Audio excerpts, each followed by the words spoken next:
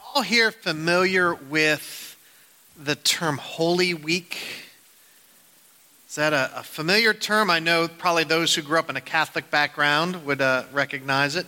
We don't do a lot with special holy days here at East Glenville, but especially when you get near Easter, there's a series of special days that mark the path of Christ towards the end. And so Holy Week is that last week, starting with Palm Sunday, which is next Sunday, ending with Easter. So Palm Sunday marks Jesus' entrance into Jerusalem.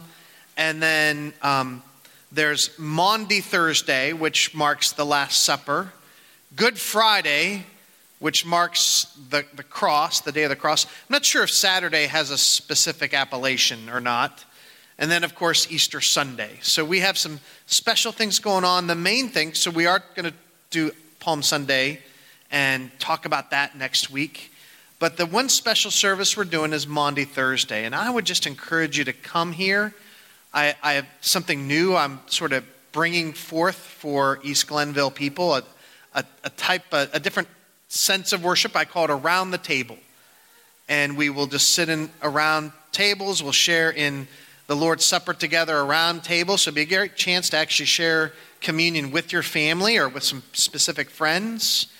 And then we'll go from there. But so that'll be not this Thursday, but the Thursday after, starting at 7 o'clock. So we did one sacrament already. A sacrament is a special thing given to the church, to a spiritual thing, so we remember God in a way. And so one sacrament is the Lord's Supper. Today we're going to talk about the other sacrament that we practice, and that is baptism. And our passage today talked about how when you're baptized into Christ, you are all one in Christ Jesus, united in Christ. And there's a bit of an irony in the fact that baptism is one of the main issues over which churches disagree and separate and form whole new denominations. And I want to talk about baptism today and help us try to understand what it's about, what it's for, what's its meaning. So we're going to talk a little bit about those disagreements, just so we understand where churches are at and what's some of the things that they're about. And then we're going to look closely at Galatians and what it says, what it's trying to convey and how baptism fits into that. And my goal is teaching this morning, that you get an understanding of why baptism matters, so that you'd kind of have a sense of it. It is not necessarily to argue into you thinking differently about baptism. I will ultimately explain why we do what we do at East Glenville, so we'll get to that. But what is the differences in how baptism is practiced? And so one difference, churches, is the mechanics and timing of baptism, the how and the when. So, in other words, some churches practice baptism by full immersion. You all the way underwater, whether it's in a pool or a lake or a river. Some churches generally do just sprinkling. You make sure you get a little water on the top of the head, especially if it's infants. That's generally the practice. And then occasionally you'll get pour-overs. So we did a baptism at my previous church where we just got a baby pool in the courtyard. I wanted to do it, right near the church, but we didn't have another means. In fact, that was when Ben was baptized. And so for the younger teenagers, I was able to dunk them. But we had one guy, in fact, it's up on the screen, no way he was going to fit into this baby pool. So I had to do a pour-over for his baptism. So those are three different mechanisms, the mechanics of baptism. Along with that, of course, is what age, right? Do you baptize as infants based on the faith of their parents? And showing that children are included in the covenant people of God, that our kids are also included in the family of God? Or do you wait until they've made some expression of faith, maybe as teenagers or even adults? That's usually called believer's baptism. So you have infant baptism, believer's baptism. So you have that. That's really probably the main difference. But I've been in churches that that do like Baptist churches. And there's the question is, how old is old enough? Like I've seen 6-year-olds being baptized, or 9-year-olds, or like at what age are you actually able to express that you're ready to follow Jesus for the rest of your life, right? At what age can you say it's your faith and not just your parents' faith? And, that may be 40 or something. But I've seen all kinds of things practiced. So mechanics and timing, but that's not the only disagreement churches have. The other is, and this is one I only learned about 3 years ago from one of my friends, Terry, is there's a whole disagreement on the name in which you baptize someone in. So my friend was in the apostolic church, and they were very clear you're supposed to be baptized in the name of Jesus, because that's where the power is, the name of Jesus.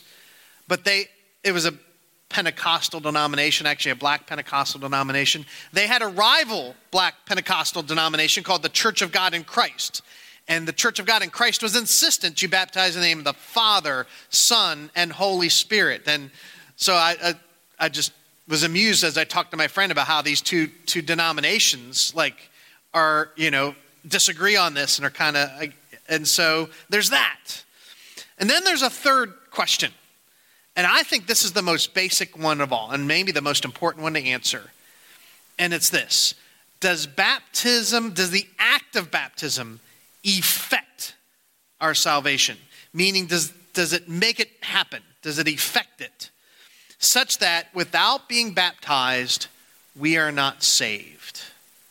In other words, is it going into the water that actually saves you? So, there are Christians that advocate for that. And the stream of Christians are called Campbellite Christianity. It comes from Alexander Campbell in the 1800s, who started to teach this. And here's just a few statements and these would teach that you must be fully immersed to be saved.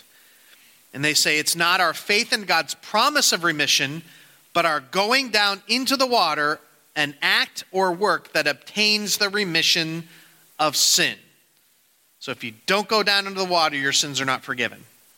And then the second, remission of sins cannot be enjoyed by any person before immersion. So that's the argument, that you have to be fully immersed in order to be saved. So just to give you a contrast, the John Piper, who's in the Reformed camp, which we generally would fit into in this church, emphasizes that salvation is by grace alone through faith, that no act does it. And so here's what he would have. And on his website, it says, baptism is the outward expression of calling on the name of the Lord in faith. It's not the water that affects our justification or union with Christ. The water is a picture of the cleansing. But the faith in the heart, the call on the Lord from faith, is what unites us and forgives us. So see, it's through faith that he would say you are saved. So I want to get to my story, because I got into this when I went off to college, and I found a really good Christian group that I was a part of all my 4 years. And so this is a picture of just the guys group. We had a good thing. I learned a ton about the Bible. And I didn't realize it when I first got into them, but they were of the Campbellite stream. Now, they would have never used that term.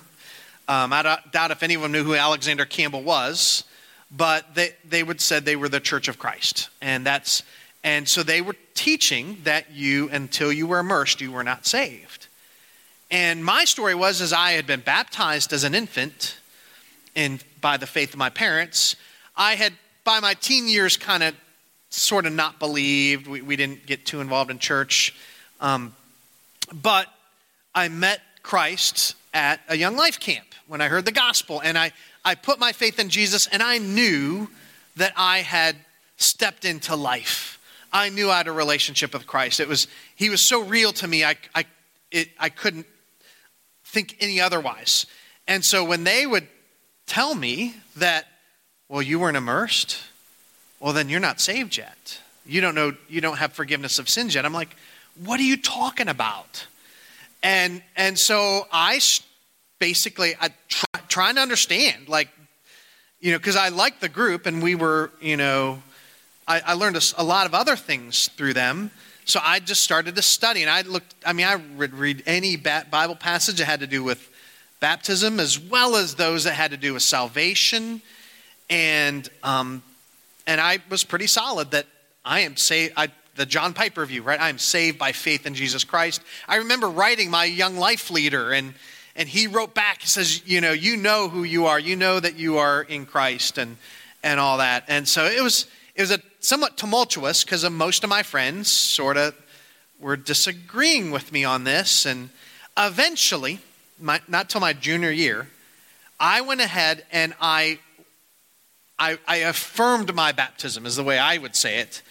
I went ahead and I was immersed for the purpose of affirming the baptism that I'd already had. In their minds, though, I was a new Christian.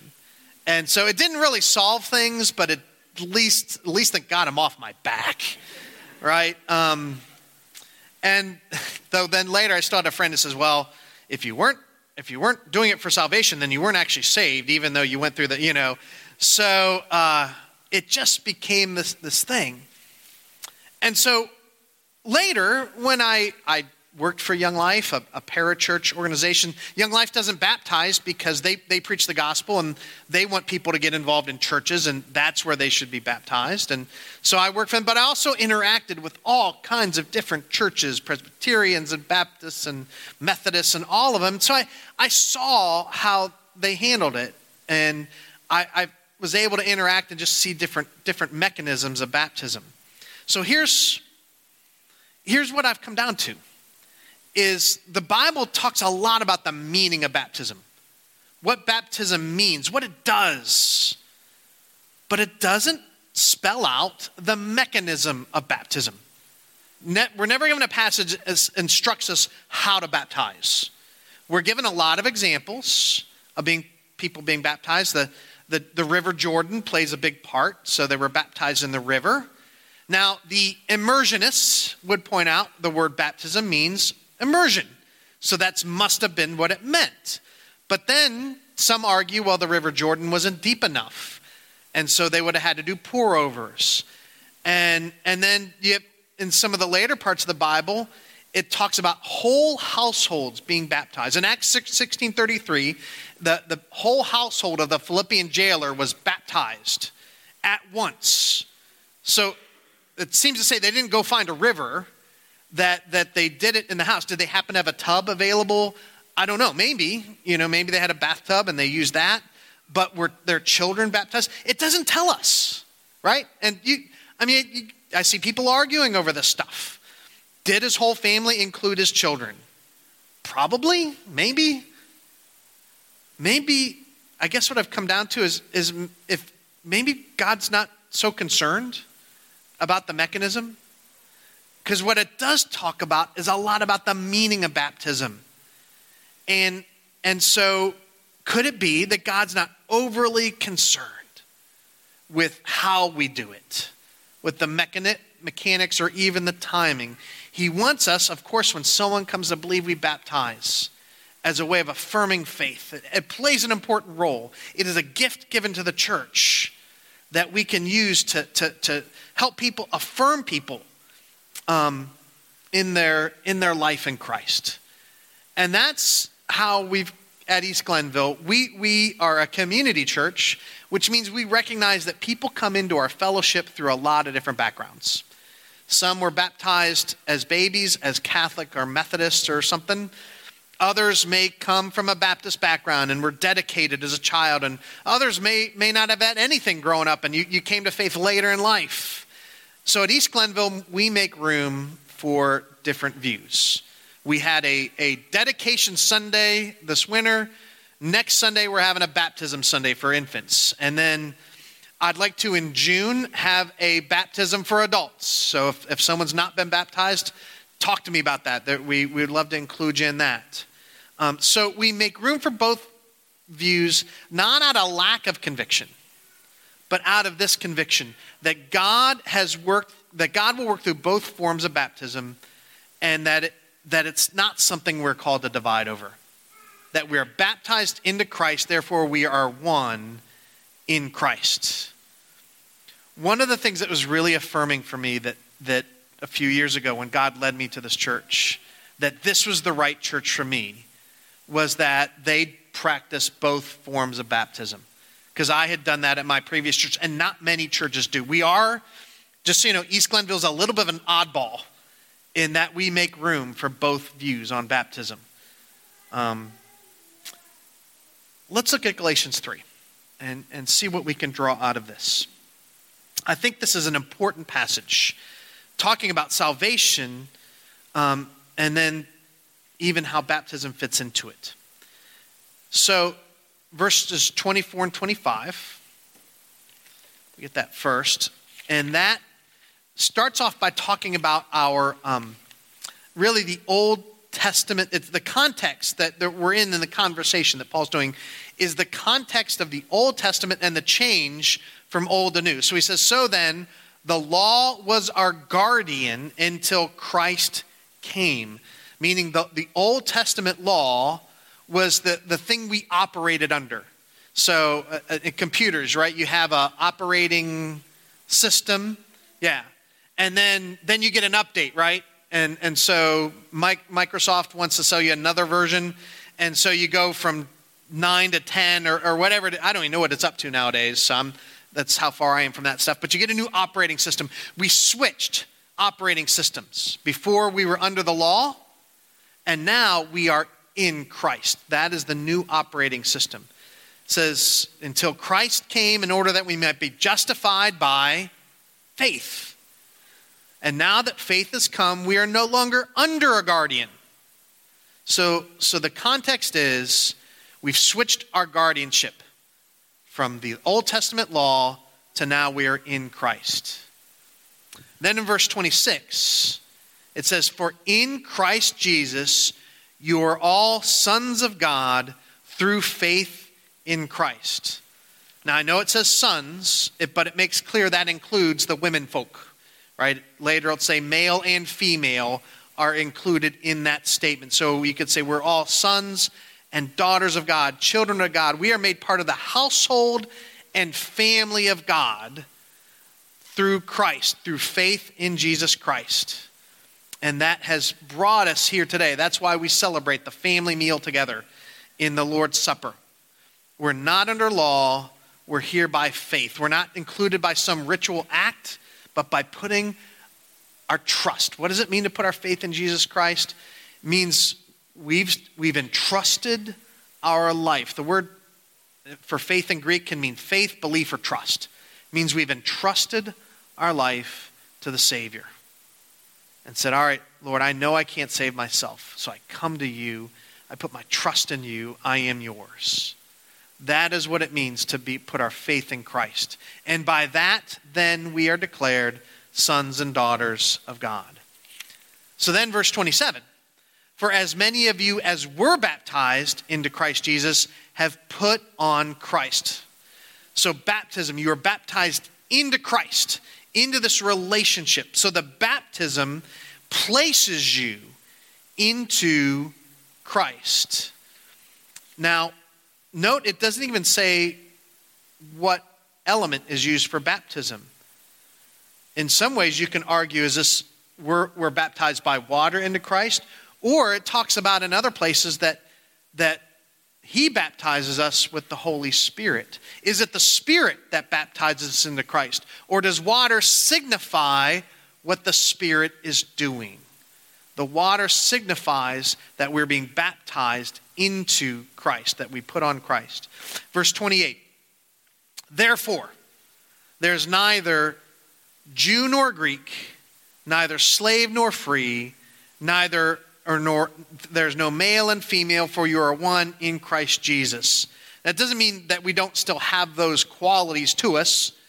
You know, some were still Jewish, some were still Greek, some still were men, and some were still women. But in Christ, that becomes the overriding identity. That being in Christ, and it includes being part of the people of God, in a sense, is the greater identity. And you can't tell who's a part of the people of God by their nationality, by their race, because it includes Jews and Greeks. If you look to another passage Paul wrote in Colossians 3, it says there's neither Greek and Jew, circumcised and uncircumcised, barbarian, Scythian, slave, free, but Christ is all in all. So it makes clear that it's Greek, Jew, Scythian, all these other nations. So we don't know by our race. Can you tell by the social status? Right? Some were slaves, some were free. When they entered into, put their faith, some were highborn, some were lowborn. In 1 Corinthians 1, it says, brethren, there were not many wise among you, according to the flesh, in other words, educated, and there were not many powerful, and there were not many highborn. A good number of the early church were those who were of lower social status, who found a freedom in Jesus Christ, and so they trusted in him. So it's not by our social status, and lastly, it's not by our sex. Male and female would both come into and be a part of the body of Christ. And in fact, it notes that women enter the Christian faith by their own agency. It's not through, they're not simply in because their husband or their father brought them in. It's by their own age, their own faith that brings them into the body of Christ. So, verse 29, if you are Christ, then you are Abraham's offspring, heirs according to the promise. So it brings it back around to the Old Testament. You're now a part of the people of God. And so in the Old Testament, the people of God, the chosen people of God, were descendants of Abraham. And now the chosen people of God are those who are in Christ. We are considered as descendants of Abraham. Now you think about it, and there was an Old Testament mark for being part of the people of God. Circumcision. Right? A male baby at 8 years old would be circumcised so that as a sign that they were included in the people of God at that time. And God was marking them as part of his. And if you had to be marked to be a part of the people of God. So now he's given us a new mark. The outward visible mark for belonging to Christ is baptism with water. We baptize with water as a signifier that he is baptizing us with the Spirit. Later in Galatians 4:6, it says that it's the Spirit that comes upon us that makes us sons and daughters of God. The Spirit testifies within us that we are sons and daughters of God. And how much better is baptism as a mark of being... First of all, it could be any nation. It's not just for the Jews, as was circumcision. It also, men and women can participate in this ritual. So that is the mark, the covenant marker for those who belong to the people of God. I want to switch to talking about the significance, and I'm going to say there's 3 things that baptism signify, and I want to show you a video from one of my favorite movies. It's my favorite depiction of baptism in a movie, and Delmar, he gets 2 out of the 3 of the meanings I'm going to talk about. So if we're queued up, go ahead and run the video. Oh, Delmar and Pete, and they're on the run kind of when they encounter this. Congregation. Care for some gopher? No, thank you, Delmer. A third of a gopher would only arouse my appetite without bedding her back down. Oh, you can have the whole thing.